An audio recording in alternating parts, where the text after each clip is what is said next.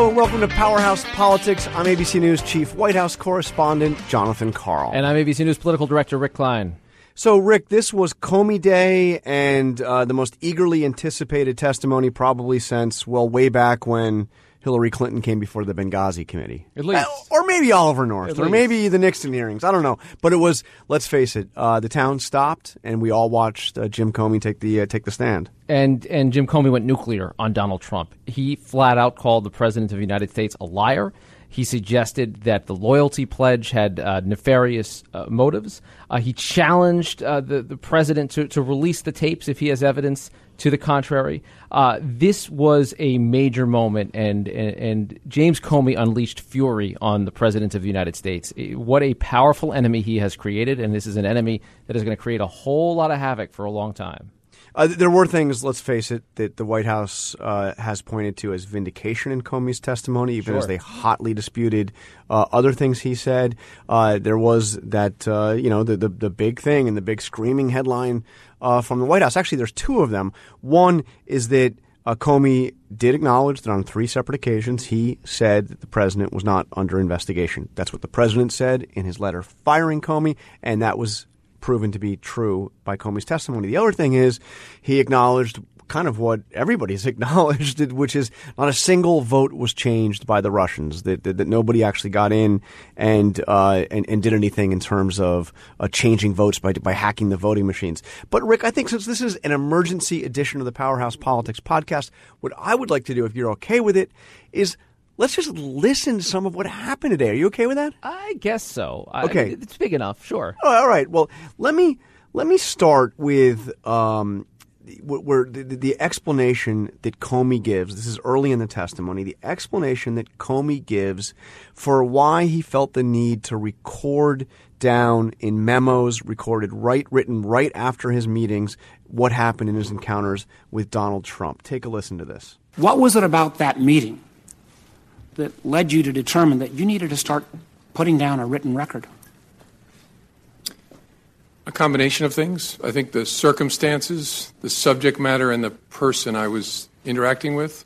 Circumstances first, I was alone with the President of the United States, or the President-elect, soon to be President. The subject matter, I was talking about matters that touch on the FBI's core responsibility and that relate to the President-elect personally. And then the nature of the person. I was honestly concerned that he might lie about the nature of our meeting, and so I thought it really important to document. That combination of things I'd never experienced before, but it led me to believe I got to write it down, and I got to write it down in a very detailed way.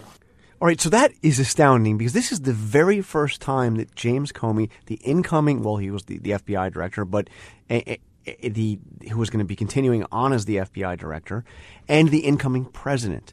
This is the first time he meets the man that ultimately is going to be his boss, and even at that moment, their first encounter, he doesn't trust him. He thinks he's going to lie because of the, quote, nature of the person. Nature of the person. That is an astounding quote, and it colors the context for additional meetings because Comey's going to be going into every one of these meetings very skeptical of the president-elect and then the president's motivations, and out there and recording the details in a way that he didn't under previous presidents that he served because he thinks he's going to lie about him. And, of course, he went on to say that he felt like in the aftermath of his firing that the White House did lie, including the president of the United States did lie about those circumstances. So in his narrative, his fears were justified.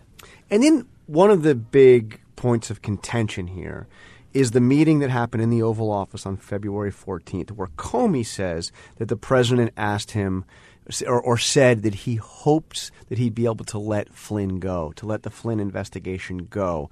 He said he hoped. Now, Comey went to some length to say that, hope is not an order, but he took it that way. Listen to this. I took it as a direction. Right. I mean, this is the President of the United States with me alone saying, I hope this. I took it as this is what he wants me to do. Now, I didn't obey that, but that's the way I took it. You may have taken it as a direction, but that's not what he said. Correct. That's he why he said, I hope. Yeah, so there you go. But, one thing, again, we should point out, Rick, the White House, through the president's lawyer, through people I've spoken to, senior officials, adamantly denies that the president even said, I hope you'll let it go. So there's one way I can think of. I don't know, John, this is crazy, but there's one way I could think of that might prove it. Could there be a tape? Have you ever heard any buzz around that? Is there even a distinct, remote possibility somewhere in the? Has anyone ever talked about this? Let me think. Now that you mention it, I think the president said that he said that Comey better hope there aren't tapes. Speaking of hope, Lordy, what did Comey say about that? Let's listen. Now, here's the question. You're big, you're strong. I know the Oval Office, and I know what happens to people when they walk in. There is a certain amount of intimidation. But why didn't you stop and say, Mr. President, this is wrong. I cannot discuss this with you? It's a great question. Maybe if I were stronger, I would have.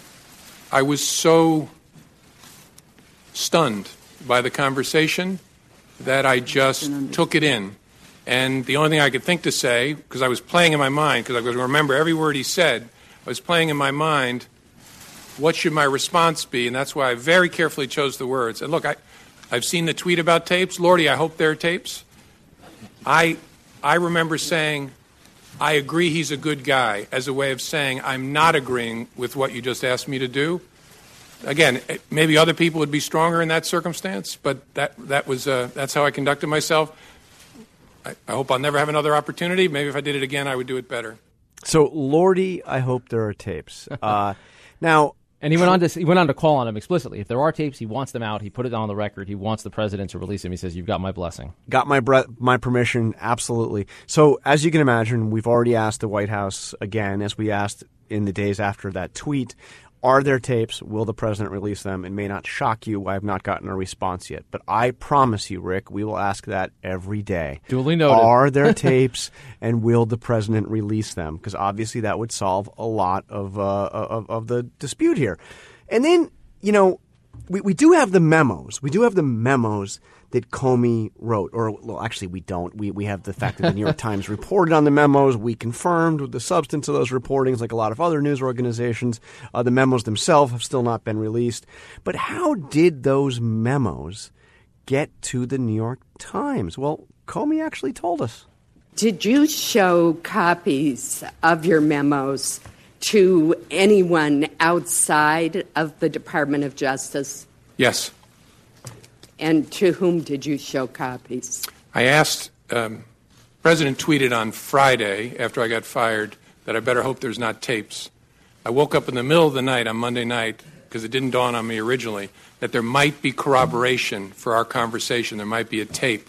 And my judgment was I needed to get that out into the public square. And so I asked a friend of mine to share the content of the memo with a reporter. Didn't do it myself for a variety of reasons, but I asked him to because I thought that might prompt the appointment of a special counsel. And so I asked a close friend of mine to do it. And was that Mr. Wittes? No, no. Who was that? A good friend of mine who's a professor at Columbia Law School. Yeah, so the Columbia Law School website promptly went down as everybody tried to go through the staff list. We found out who it was. We reached out to the professor, confirmed that he was the person. We're not going to release his name on the Powerhouse Politics podcast because, my God, you can imagine the calls he would get if we were. I mean, if we were to do that. I mean, my Lord. But interestingly, the White House lawyer, Mark Kasowitz, the president's actually not White House lawyer, the president's personal lawyer, who held not a press conference because he didn't take questions, but he came out and talked to the press today, and he came out and he disputed Comey on the points we mentioned, but he also went right at Comey, even suggesting that perhaps he needs to be prosecuted for leaking privileged and maybe even classified information. Here's what he said. Mr. Comey has now admitted that he is one of these leakers. Today, Mr. Comey admitted that he unilaterally and surreptitiously made unauthorized disclosures to the press of privileged communications with the president. Well, I mean, that's interesting, isn't it, Rick? Oh, my, is it interesting. Now, so we know that Director Comey's calling President Trump a liar. The Trump team is saying, you're a liar and you're a leaker. And I want to back up, though, to this because it's an extraordinary scene that plays out here. There's something to my mind that just doesn't add up in what Comey's saying. So he says the president suggests there are tapes, and it dawns on him in the middle of the night that there may be corroborating evidence for himself. So his first reaction is to get out his side of it. Why? Because he thinks the tapes. He knows the tapes will back him up. It just what is it? What's he thinking? It seems like an odd way to justify. I think the real answer, which I'm blown away by how honest he was in this, is to say he wanted a special counsel. He thought that this had to go to a special counsel, and this was the ultimate Comey revenge. I mean, this is the knife, because he put into effect a series of events that resulted in Bob Mueller's appointment. And the fact is that at the moment that Comey was fired, President Trump was not under investigation. As of now, because of those actions, because Bob Mueller is there, you can't say the same thing. In fact, he's almost certainly is under investigation. And the firing of James Comey itself being possibly the first thing to be investigated. Was Correct. He fired to stop the Russia investigation? Well, let's listen to why James Comey thought he was fired. It's my judgment that I was fired because of the Russia investigation. I was fired in some way to change, or the endeavor was to change the way the Russia investigation was being conducted. That is a very big deal, and not just because it involves me. The nature of the FBI and the nature of its work requires that it not be the subject of political consideration. And then on top of that, you have the Russia investigation itself is vital because of the threat. And I know I should have said this earlier, but it's obvious. If any Americans were part of helping the Russians do that to us, that is a very big deal. And I'm confident that if that is the case, Director Mueller will find that evidence. And, Rick, I have to go because the president's about to appear at an event in the state dining room, and I'm going to go and see if I can get a question to him. So I'm going to let you finish this up. But before I leave, there's one more piece of sound I want to leave you with. I was struck with I thought the senators on the committee, by and large, did a very good job of actually asking questions, not grandstanding. But it did seem like the Republicans, although they were asking serious questions and taking Comey seriously and not going on the attack, in some cases did seem to be trying to press the president's case here, particularly Marco Rubio, who at some point seemed to almost be acting like a defense counsel for the White House. Again, not making not grandstanding, but asking a series of questions that would shed light on the case that the White House would want to make. Take a listen to one excerpt from his testimony. Going back, the three requests were, number one, be loyal. Number two, let the Mike Flynn thing go. He's a good guy. He's been treated unfairly. And number three, can you please tell the American people what these leaders in Congress already know, what you already know, what you've told me 3 times, that I'm not personally under investigation? Those are the 3 things he asked. Yes, sir. You know, this investigation is full of leaks left and right. I mean, we've learned more from the newspapers sometimes than we do from our open hearings, for sure. You ever wonder why, of all the things in this investigation, the only thing that's never been leaked is the fact that the president was not personally under investigation, despite the fact that both Democrats and Republicans and the leadership of Congress knew that and have known that for weeks? I don't know. I find matters that are briefed to the Gang of 8 are pretty tightly held, in my experience.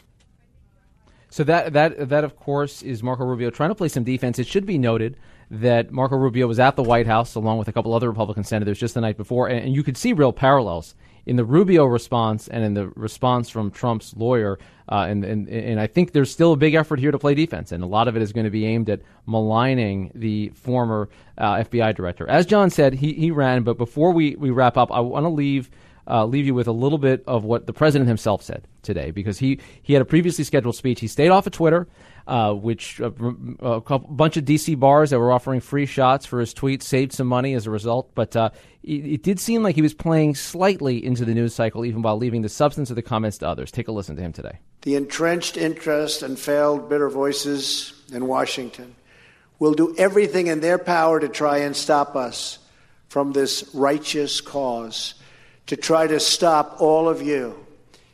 They will lie, they will obstruct, they will spread their hatred and their prejudice.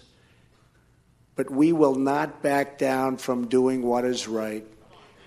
Because as the Bible tells us, we know that the truth will prevail. The truth will prevail. Words to remember, the President of the United States having spoken, as we try to get to the fundamental questions here. What is the truth? Does the truth matter? Do words matter in this? What is the account of these words?